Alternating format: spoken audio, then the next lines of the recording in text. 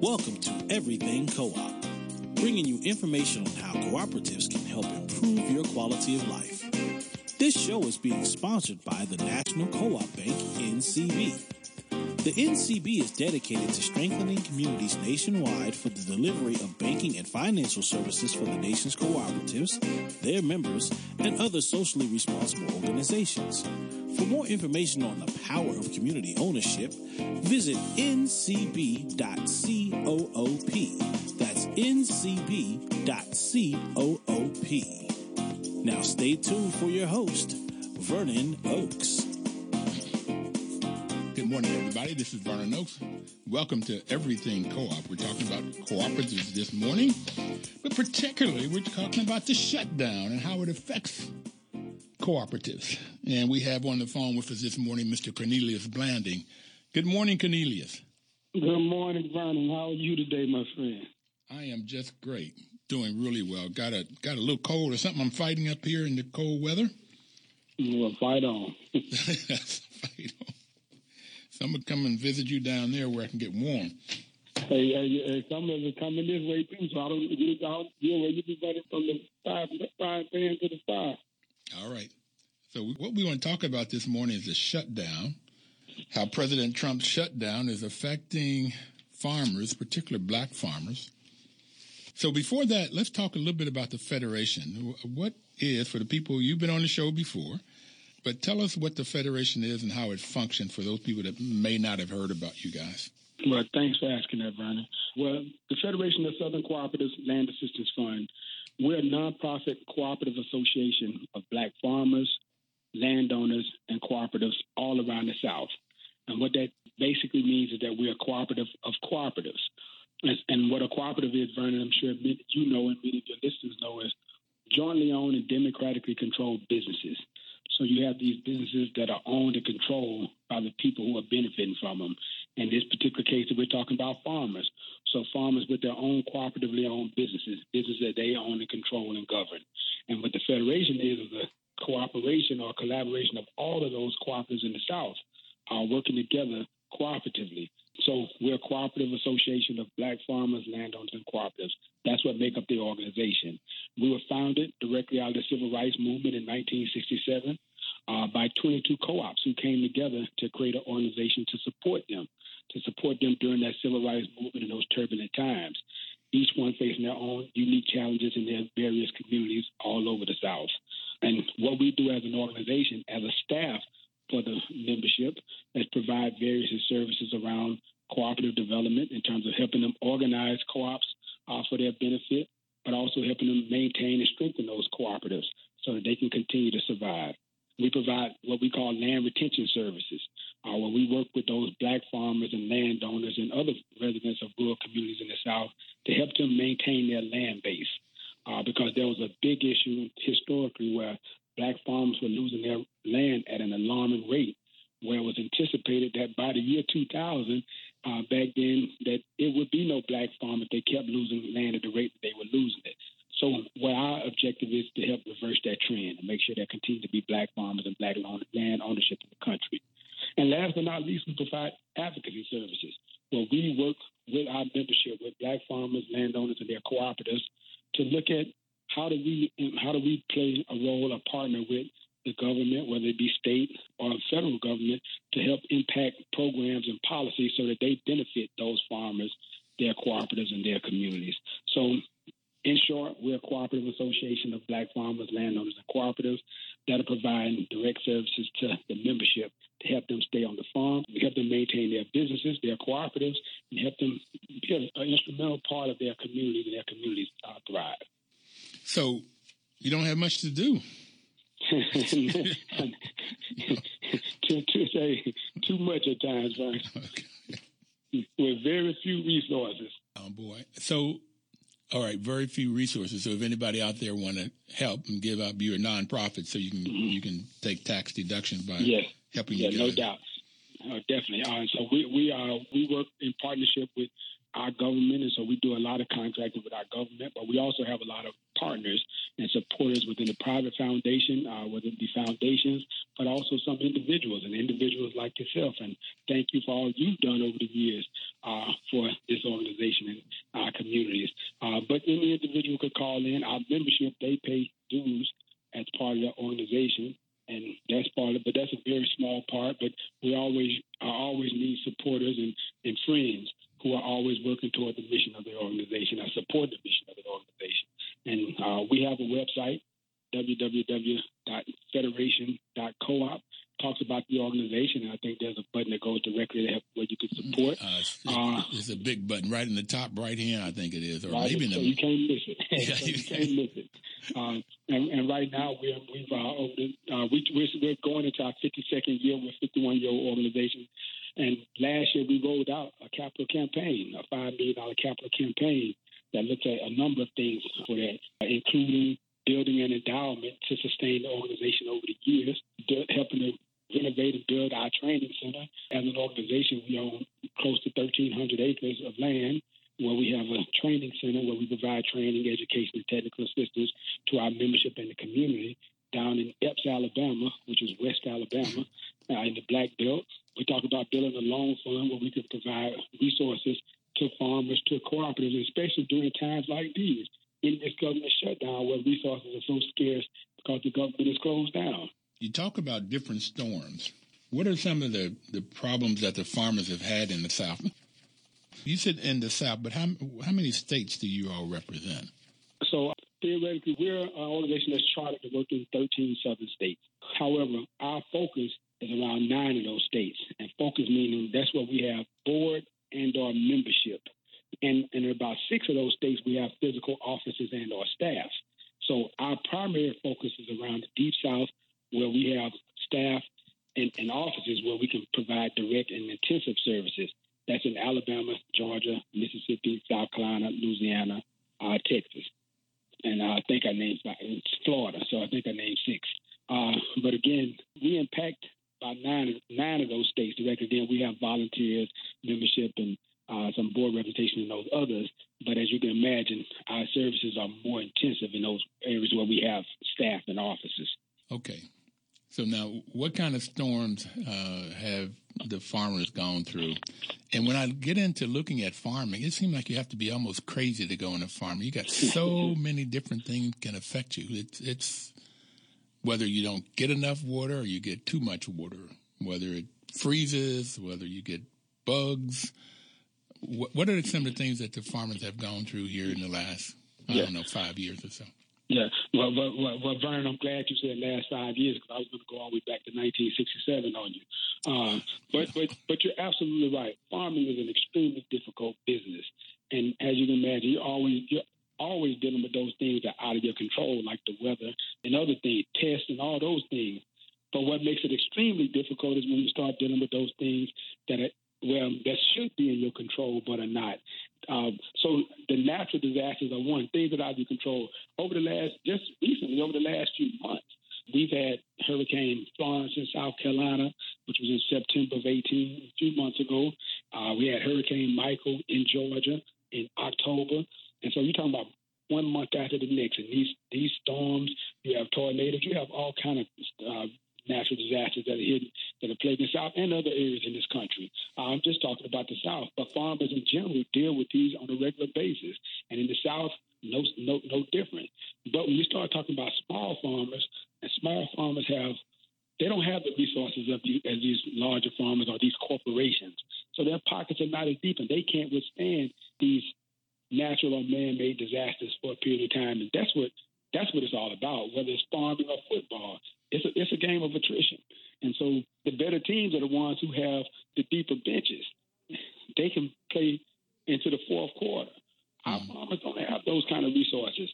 So when a storm hits, it puts them at a disadvantage. And then you start talking about lack of resources. So some of the other storms, like lack of credit, lack of access to markets, lack of access to the kind of assistance that other folks get. Those things add to that trouble. And the more you compound on that, the deeper they have to go to their bench, a bench that they don't have. And these things drive farmers out of business. And that's the challenge here. I mentioned land retention, the work that we do around land retention. And these are statistics from the Census Bureau. Yeah, in 19 1910, and I've said this before on your show, but it's something that we always have to remember as a community, as a country. In 1910, there were 218,000 black farmers owning 15 million acres of land. Wait a minute, say that again. 218,000 black farmers owning 15 million acres of land. Jesus. Okay. And by before the turn of the century, by 1992, there were only roughly 18,000 owning about 2.3, less than 3 million acres of land. And so you talk about that decline in land, and it's dramatic. And it matters because if you look at statistics, we own less than 1% of the farming population of black farmers, and owning a small portion of the land. And Ralph Page, my predecessor, my mentor, one of my mentors, who was the former executive director of the Federation, and again, my predecessor.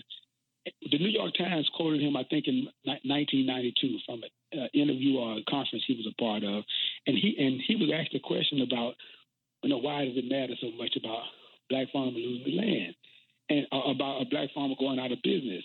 And he talked about it that it matters that a farmer loses his business and his land, but the bigger picture is not just a farmer going out of business. It's our community losing a piece of this country. It's the farming community losing a piece of this country. It's the black community losing a piece of this country.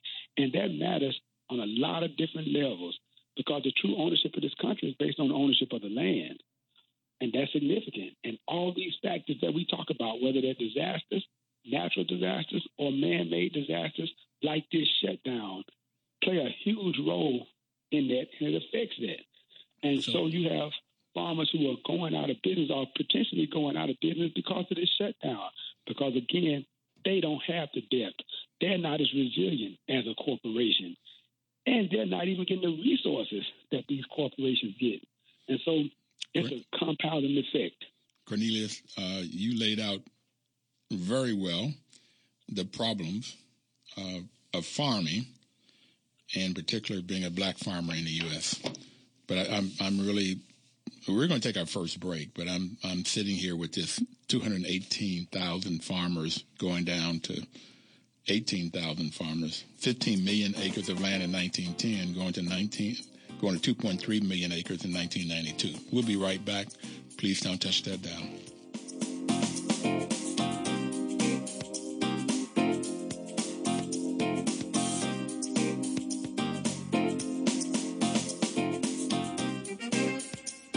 Washington, D.C.'s News Talk, 1450 AM WOL and 95.9 FM. Welcome back, everybody. This is Vernon Oakes. The program is Everything Cooperative, and we have Mr. Cornelius Blanding, who is Executive Director of the Federation of Southern Co-ops, and they work with 13 states in the South, have offices in 6 of those 13 states, and he primarily works with 9 of them, working with farmers, mostly black farmers, and figure out how they can keep their land and improve their farming. So you were talking about natural disasters as one of the things. Sometimes there's man-made disasters. And you got into this thing of the shutdown, which when I thought about the shutdown, what are we in, 26 days of it now? So how does that affect the farmer? So, Vernon, this is the longest in history. So we're uncharted territories here. And again, it's still early in this process. I hope it doesn't go any further because it's one thing in terms of what we notice now. And some people are seeing the delays at airports. Some people are seeing the parks closing. But you have another side of that coin that many people don't see, and that's how your food is being affected, from how it's being expected in terms of the safety of it, but more importantly, how it's being grown and who's growing it. And many times we don't think about that.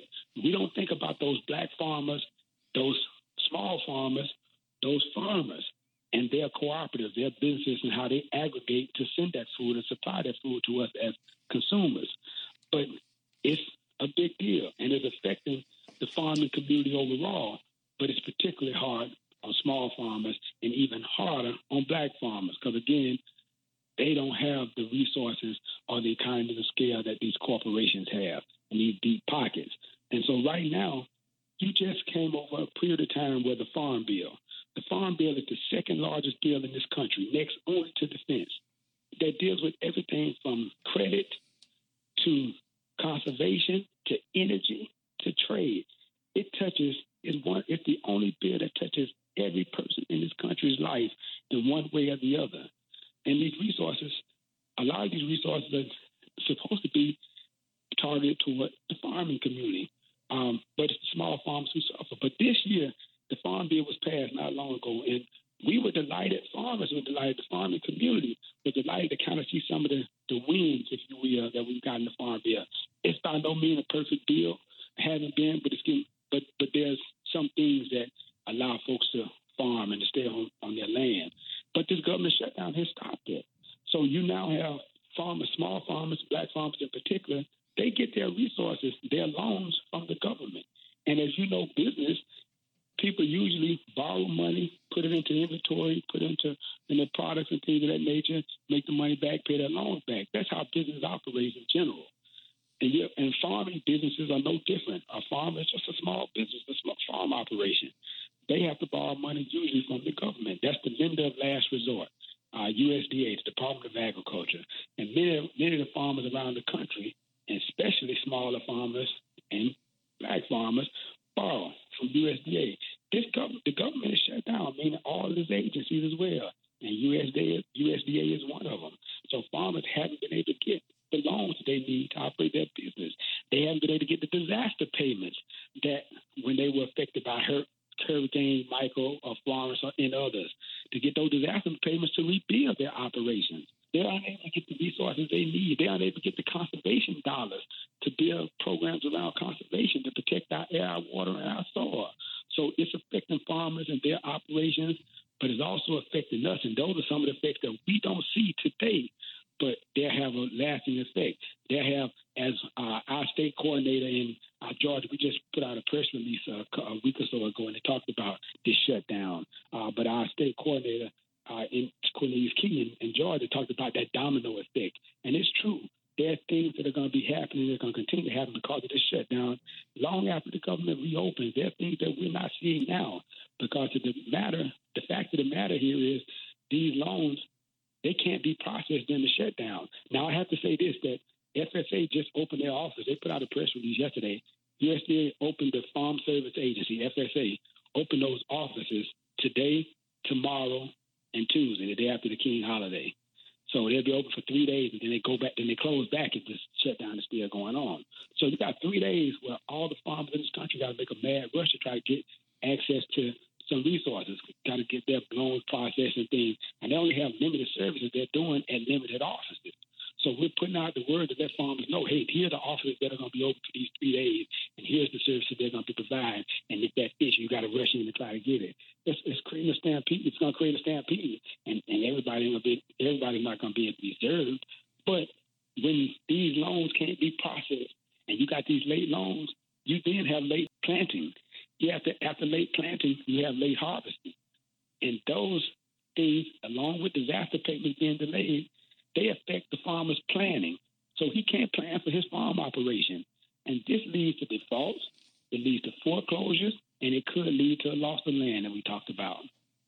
Okay, so I had a hurricane come through, and the U.S. government has programs to help me to fix my farm because the hurricane has messed up the tractor got turned over, the seed got messed up or scattered or whatever.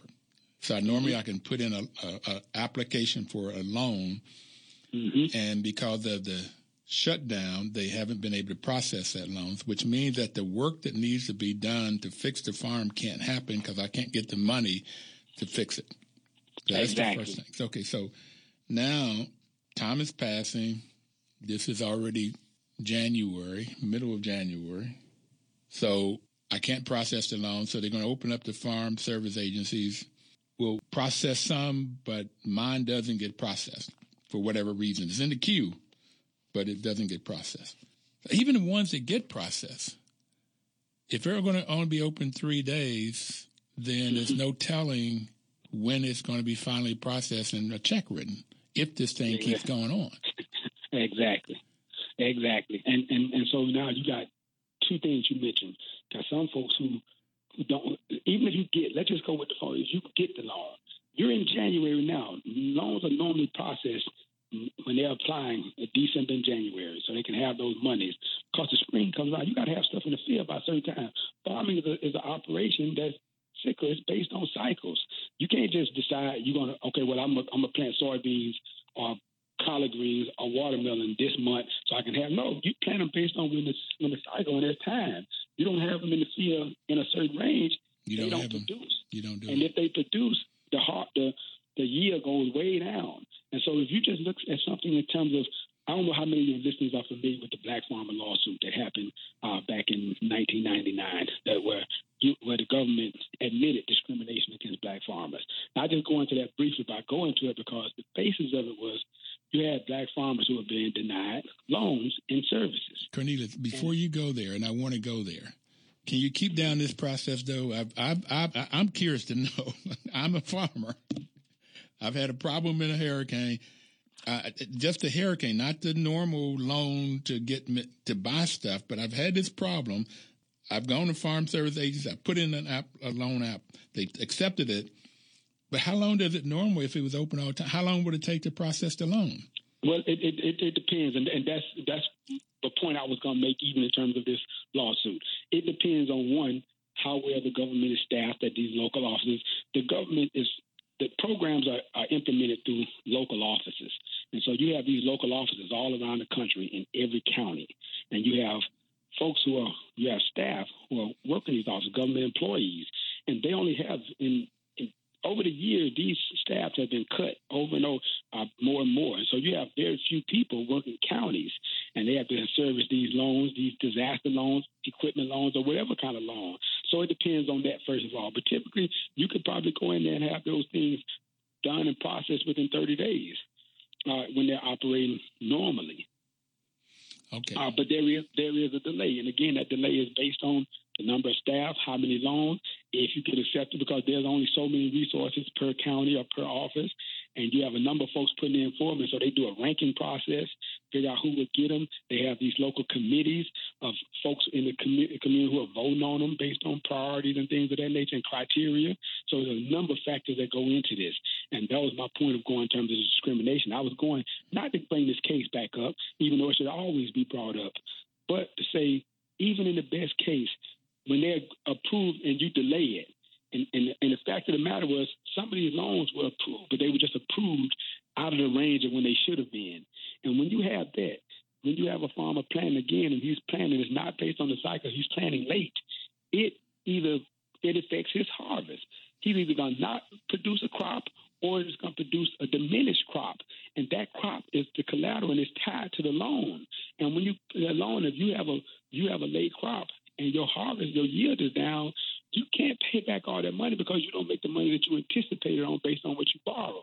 And now when you can't pay it back and your farm is the collateral, they take that farm. So you've had a number of Black farmers, a number of small farmers who have gone out of business, particularly Black farmers who've gone out of business, who've had their land taken. And when I talked about that number, in 1910, there were 215 million acres of land and only 2.3 in 92. It's all caught up in that. That's in those numbers, too. And now as we move forward, how many of those acres are going to be caught up in this shutdown? We don't know. That's when we talk about that domino effect. Okay. It's yet to be seen what's going to happen. And these farmers are the basis of cooperatives. They're in cooperative businesses as part of the federation, and the farmers make up the business. You're talking about cooperatives. These are businesses that are made up of individual businesses, individual farm operations. Okay. And their cooperative is affected by those farm operations. So not only would you lose farmers and lose land. Cornelius, I hear your passion, bro, but we got to take another break, and we'll be right back, and then we will get into rid of these breaks, Vernon. Thank you. We'll be right back.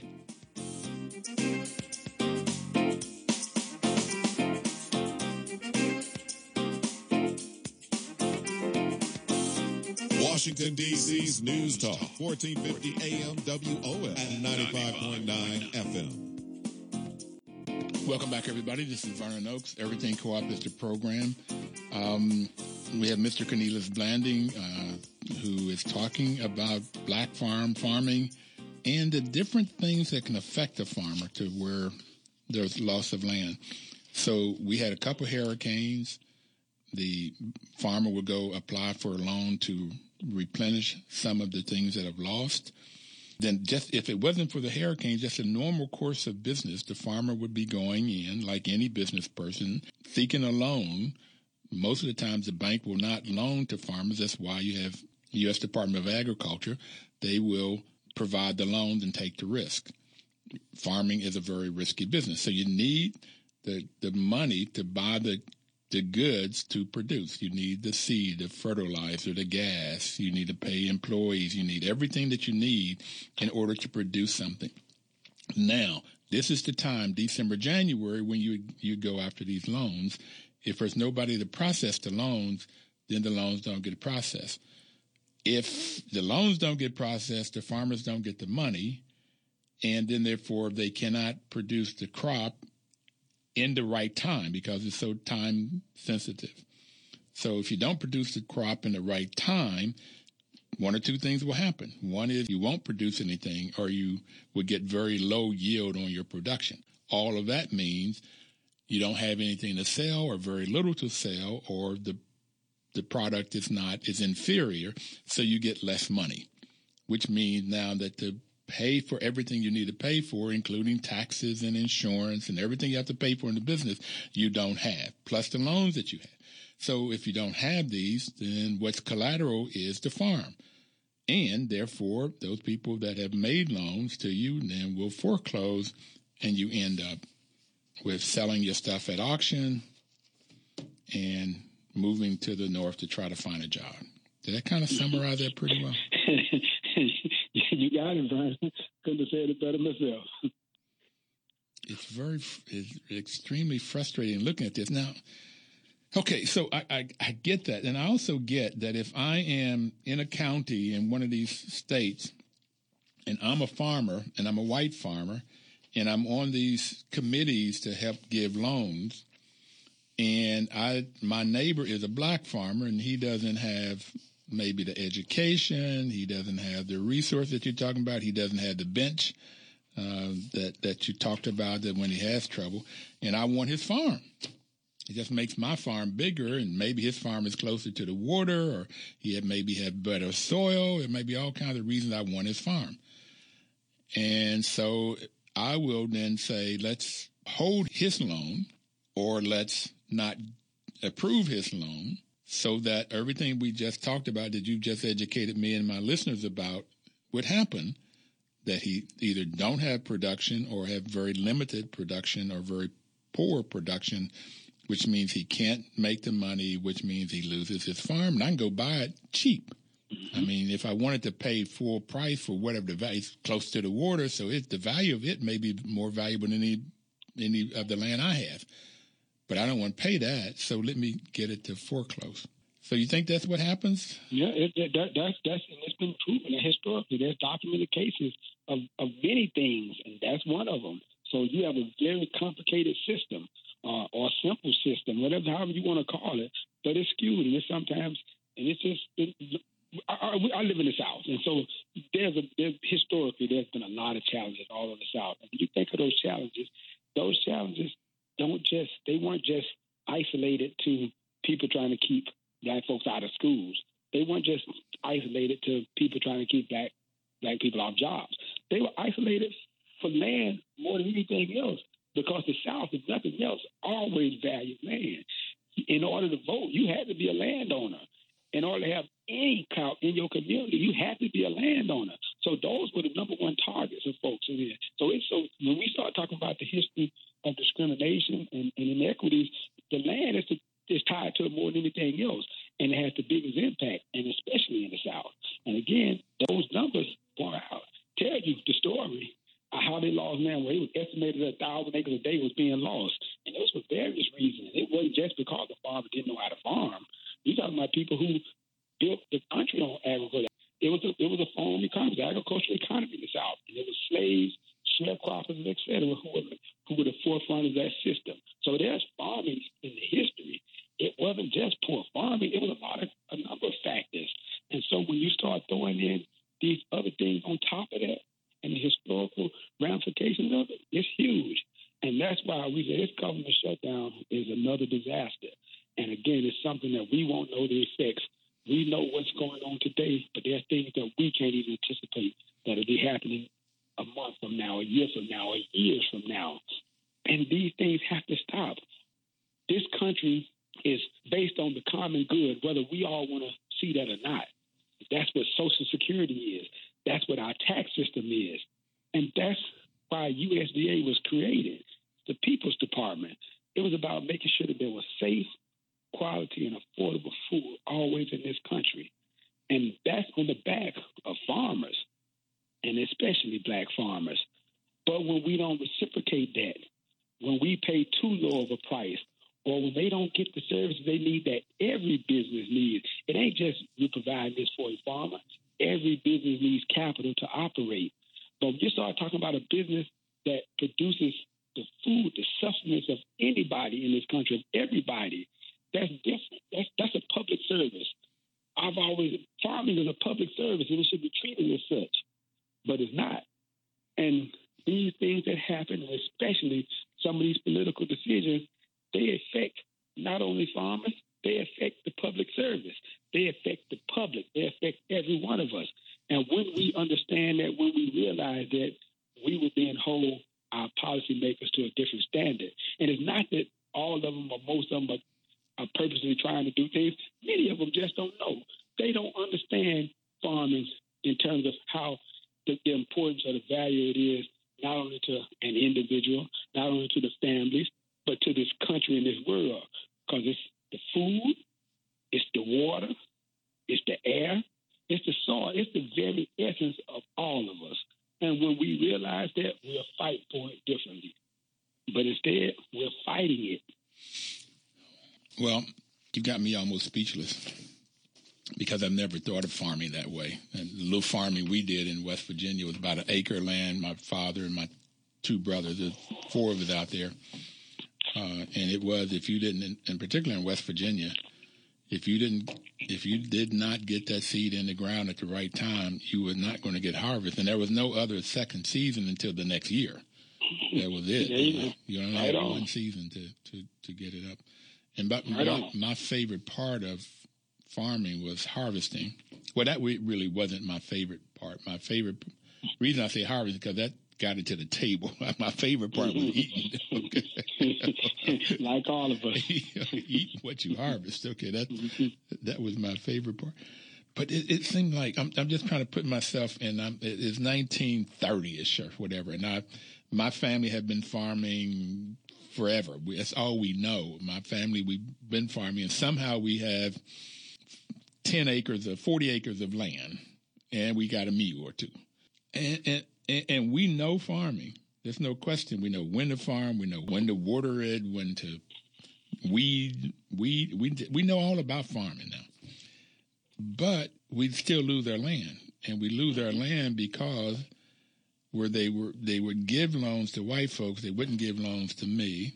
They would give education to white folks. They wouldn't give it to me.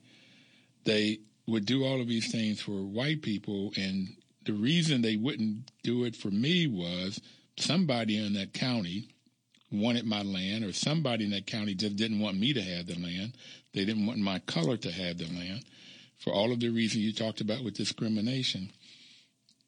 And I end up losing my farm, and then we moved to Chicago, New York. We moved somewhere, and now I'm trying to get a job in a plant. And how that family must feel, and how I've now left the community where my cousins were living next door.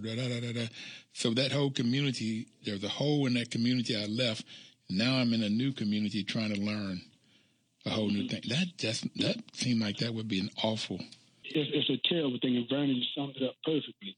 And until we start realizing that, if something happens with the Hilton family, the Hilton Hotel, that's a family business. And when something happens, that chain's broken, and they lose their family business, that's a terrible thing. That could lead to suicide and all kinds of things. But it's the same thing in the farming community. A farm is a family business. And if we look at it like that, so you've had families who lost the family business. And like you said, who lost the family place in that community, who lost community. I can show you a number of towns and rural areas in everywhere. But in the South, you go to a number of places and you say, oh, I remember when we would go to this town, they had this, and you walk through that town and it's a hellhole, as the president calls it. But and when I say that, I'm talking about you don't now have the business. You don't now have the anchors of the community there anymore. And those anchors were farms. They were farming supply stores. They were the restaurants that got the food from the farms. They were all kinds of, it was so many other little businesses that spun off from the farm because the anchor was agriculture. The anchor in the communities in the South are still agriculture mostly. Yeah, there's a few metropolitan cities like Atlanta in Georgia, like Birmingham in Alabama, like Jackson in Mississippi. But when you move outside of those areas, these are farming communities in the South. And the anchor of those are agriculture.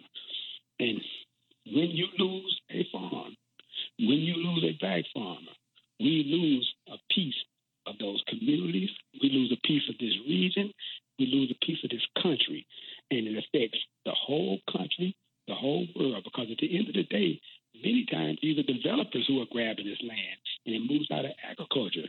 And now you wonder why we don't have the thing, oh, we remember when you were young, when you just ate a fig off the tree, or when you went out there and just picked blackberries or you plums or whatever. We don't have those things anymore. In the South, when you walk around, you don't see it. It doesn't look the same. And you can't find these products. You don't have these small farms no more. You don't have these kind of small businesses no more. It's an effect because now everything is imported in. Jobs, businesses, all. And they're at the whim of somebody else. We're not controlling our destiny anymore. And all that's a result of losing farms. Questions, sir. All right. So you said sometimes it may not have been purposefully of what people were doing. Maybe they didn't know. My question is, see, I think Donald Trump is a very, very smart man. I think he's highly intelligent. He's just wicked. Okay, he lies. I think he's very, and I'm wondering if this is all purposefully. If this is by design. He know what he was doing. Because I get, even with taking kids away from their families at the border, I said when that happened, who's making the money? Okay, to me, that's the underground piece of this with him. Who's making the money?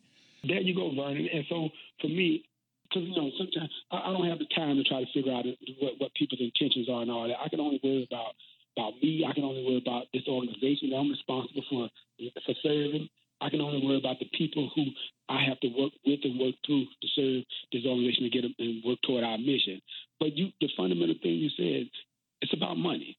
And what we become as a nation is about money. And it's not about the people. And that was back when I learned from many of my mentors, when I started my journey at the Federation, and I started learning about organizing. And there's two different factions. You have organized people or organized money. And right. They're always their competition at each other. Let me stop you right there. We'll come back. We're going to talk about organization with people and money, and we're going to take our final break. I'm sorry, but got to pay the bill, so we'll be right back. Please don't touch the dial.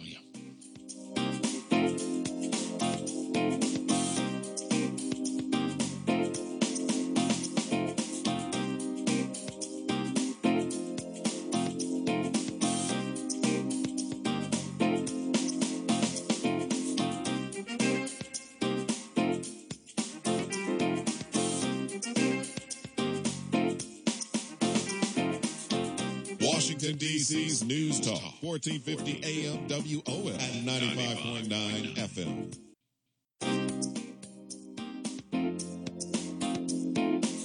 Welcome back.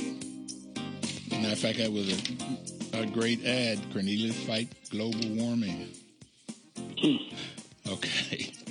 Which I had nothing to do with in planning that, but it sort of like fits right in with this farming thing with all of these hurricanes and stuff that we see. But what we were talking about, you said that you learn how to organize, and you're either organizing people or money. So tell us more about that. Yes. So there's a constant struggle in this nation, in this world, and it's organized people versus organized money. But in order to succeed, you have to be organized. There's organizations that are created, and many of them are based on dollars, based on money. And the only way, And it's proven that organized people, time and time again, organized people have been able to outmaneuver organized money. But you have to be organized. And that's where co-ops, the point of this show. So we've been talking about black farmers and we've been talking about the shutdown and these disasters. But at the end of the day, it all still leads back to being organized in order to really achieve something. And that's the value of the Federation as one example. That's the value of those local cooperatives in their communities. People being organized, and they're organized for the benefit of themselves to sustain their lives and their communities. Because money doesn't care about people. Money doesn't care about community. Money cares about money. Money, the whole goal of money is to increase. My money makes money while I'm speaking. Money increasing, and with no concern for the other things like the people, like the planet. There's no concern there. But when you get people organized through organizations like cooperatives, that's the value. And this shutdown, these disasters, these natural or man-made disasters, they affect people. They also affect the ability for them to organize. They affect their cooperatives, and they affect their communities, which in essence comes back to affecting this country, because it's circular. And we don't think about it that way until it comes home. And eventually it comes home.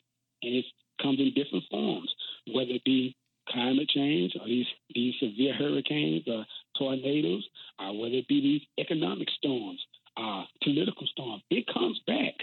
But organizing is that tool, cooperatives. And again, to the point of your show. So even though we've been focusing on these farmers and these disasters and this shutdown, at the end of the day, the value is in these cooperatives. Right now, there are cooperatives who are stepping up to respond to this. I read the article where some of the cooperatives in Virginia and other places are doing these food drives and potluck dinners for government employees. But even far removed from that, you have cooperatives who are being safe havens for farmers and rural communities in the South and being there. So if a neighbor can't farm right now, how do they survive that? How do they survive disasters? These organizations, these organized people are important. They're important to fight this fight, but they're also important to make that bench deep, to add depth so a farmer could hold over just a little bit longer. It's the reason that the Federation of Southern Cooperatives has been around almost 52 years now.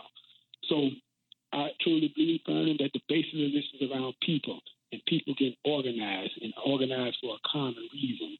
And it's the basis of this country. That's the duty. That's the power of this country. And so I don't want anybody to leave here thinking that this is a fight between the Federation and USDA. The USDA is one of our biggest partners, but we have to live up to our end of this partnership, and USDA, the federal government, has to live up to its end of the partnership, because we all bear responsibility to make sure that small farmers, to make sure black farmers, to make sure cooperatives, and make sure communities thrive. And we do that great through various programs. We work with the National Resource Conservation Service as one to make sure farmers understand the role they play in conservation, the role they play in protecting the country's air, water, and soil on their farm, in their community. That's all part of a system in this nation. So there are programs that exist to make that happen, and we are partnered with USDA or NRCS, the National Resource Conservation Service, to do that. We're partners with other agencies like FSA to make sure that farmers have mediation services, so when these disputes happen, even within their own agencies, that they're allotted mediation so that we can work through this so that the farmer doesn't lose his land. We're in partner with these agencies. We're in partner with the National Ag Statistics Service to count black farmers, to make sure they understand why they need to be counted and how we direct services to them or from them or whatever. We're in partnership with rural development to make sure that we're building sustainable rural communities through businesses, through farms, and et cetera. But during this shutdown, these partnerships are at a stalemate. These partnerships are frozen. The employees, the partners that we work with through these agencies, they're at home. We can't provide those services to those farmers, to our membership, and they're suffering because of that. But also as an organization, we get halted in terms of how the responsibility we have to not only our membership, but to our staff, to our vendors. And that government, that shutdown affects all of this. And so when we say, hey, Congress has to get back to work. They have to get back to work with the president. The president has to get to work with the Congress and figure out how to move past this selfishness. Because that's what it is at the end of the day. And sometimes it's just in terms of who gets the dollar. Because what this government is responsible for is the distribution or redistribution of dollars. There has to be a better plan to make sure that it's distributed in as opposed to corporations, because that's what's happening. And I don't care about a wall. I care about what's going on in these communities. I care about what's going on with black farmers. I care about what's going on with their cooperatives and their communities. But I care about that because I know that plays a role in the effectiveness or the greatness of this country in terms of protecting our air, our water, and our soil. And that's what it is at the end of the day. And we all have to work together. We all bear responsibility. But first, we have to understand it. And when we understand it, no matter what side of the aisle we're fighting from, when we all start understanding the same things and we're fighting for the same thing just in different ways, it works out in other ways than this government shutdown. Well, you always say a mouthful, and I like where you're coming from. Cornelius, when you mention the wall, what I read says the wall will not stop people from coming from the South. Matter of fact, the number of people coming through those border towns is down. Most of the drugs do not come through that way. It comes by air or by boat. So it won't stop that. So the whole wall won't, and $5.7 billion won't do it. It's more $20 or $30 billion. And if he were to get $5.7 billion or 20 or 30 billion, he's going to take it from somebody else.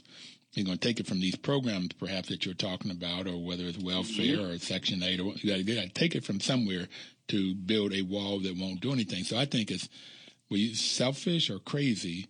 And so I'm thinking there's got to be some other reason why this man is doing this. But are your 13 farmers talking to their Congress people and senators about working and getting the shutdown stopped?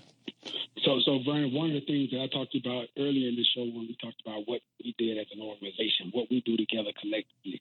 Again, there are many farmers, there are many cooperatives, and they have their own businesses, their own way of doing things. But at the end of the day, what we do collectively is what the Federation is, and that's cooperative development, land retention, and advocacy. To your point, advocacy. They're advocating for effective programs and policies that benefit those farmers, their cooperatives, their communities.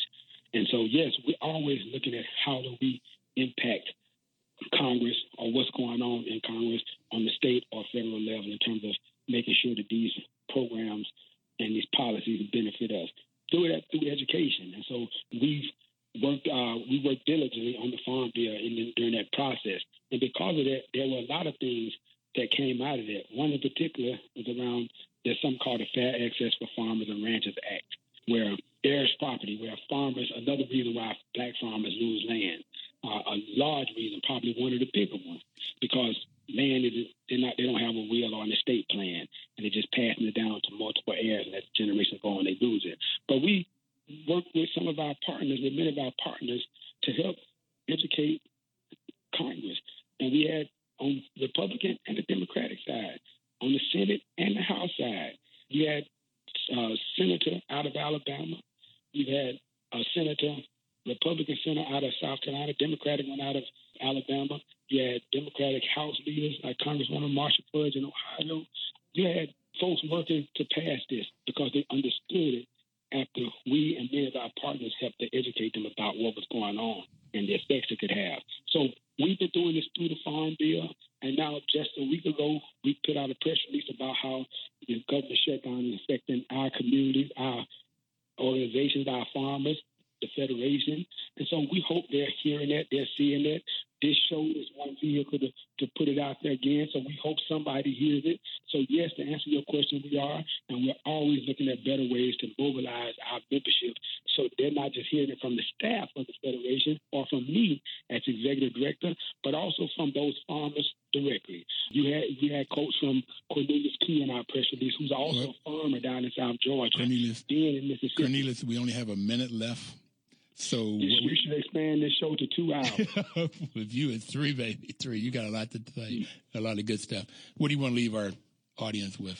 I know you love your work, so I don't have to ask you that. So what do you want to leave? So I just leave. Well, first of all, Brian, I would say thank you for bringing me on, for having me on the show to talk about this issue.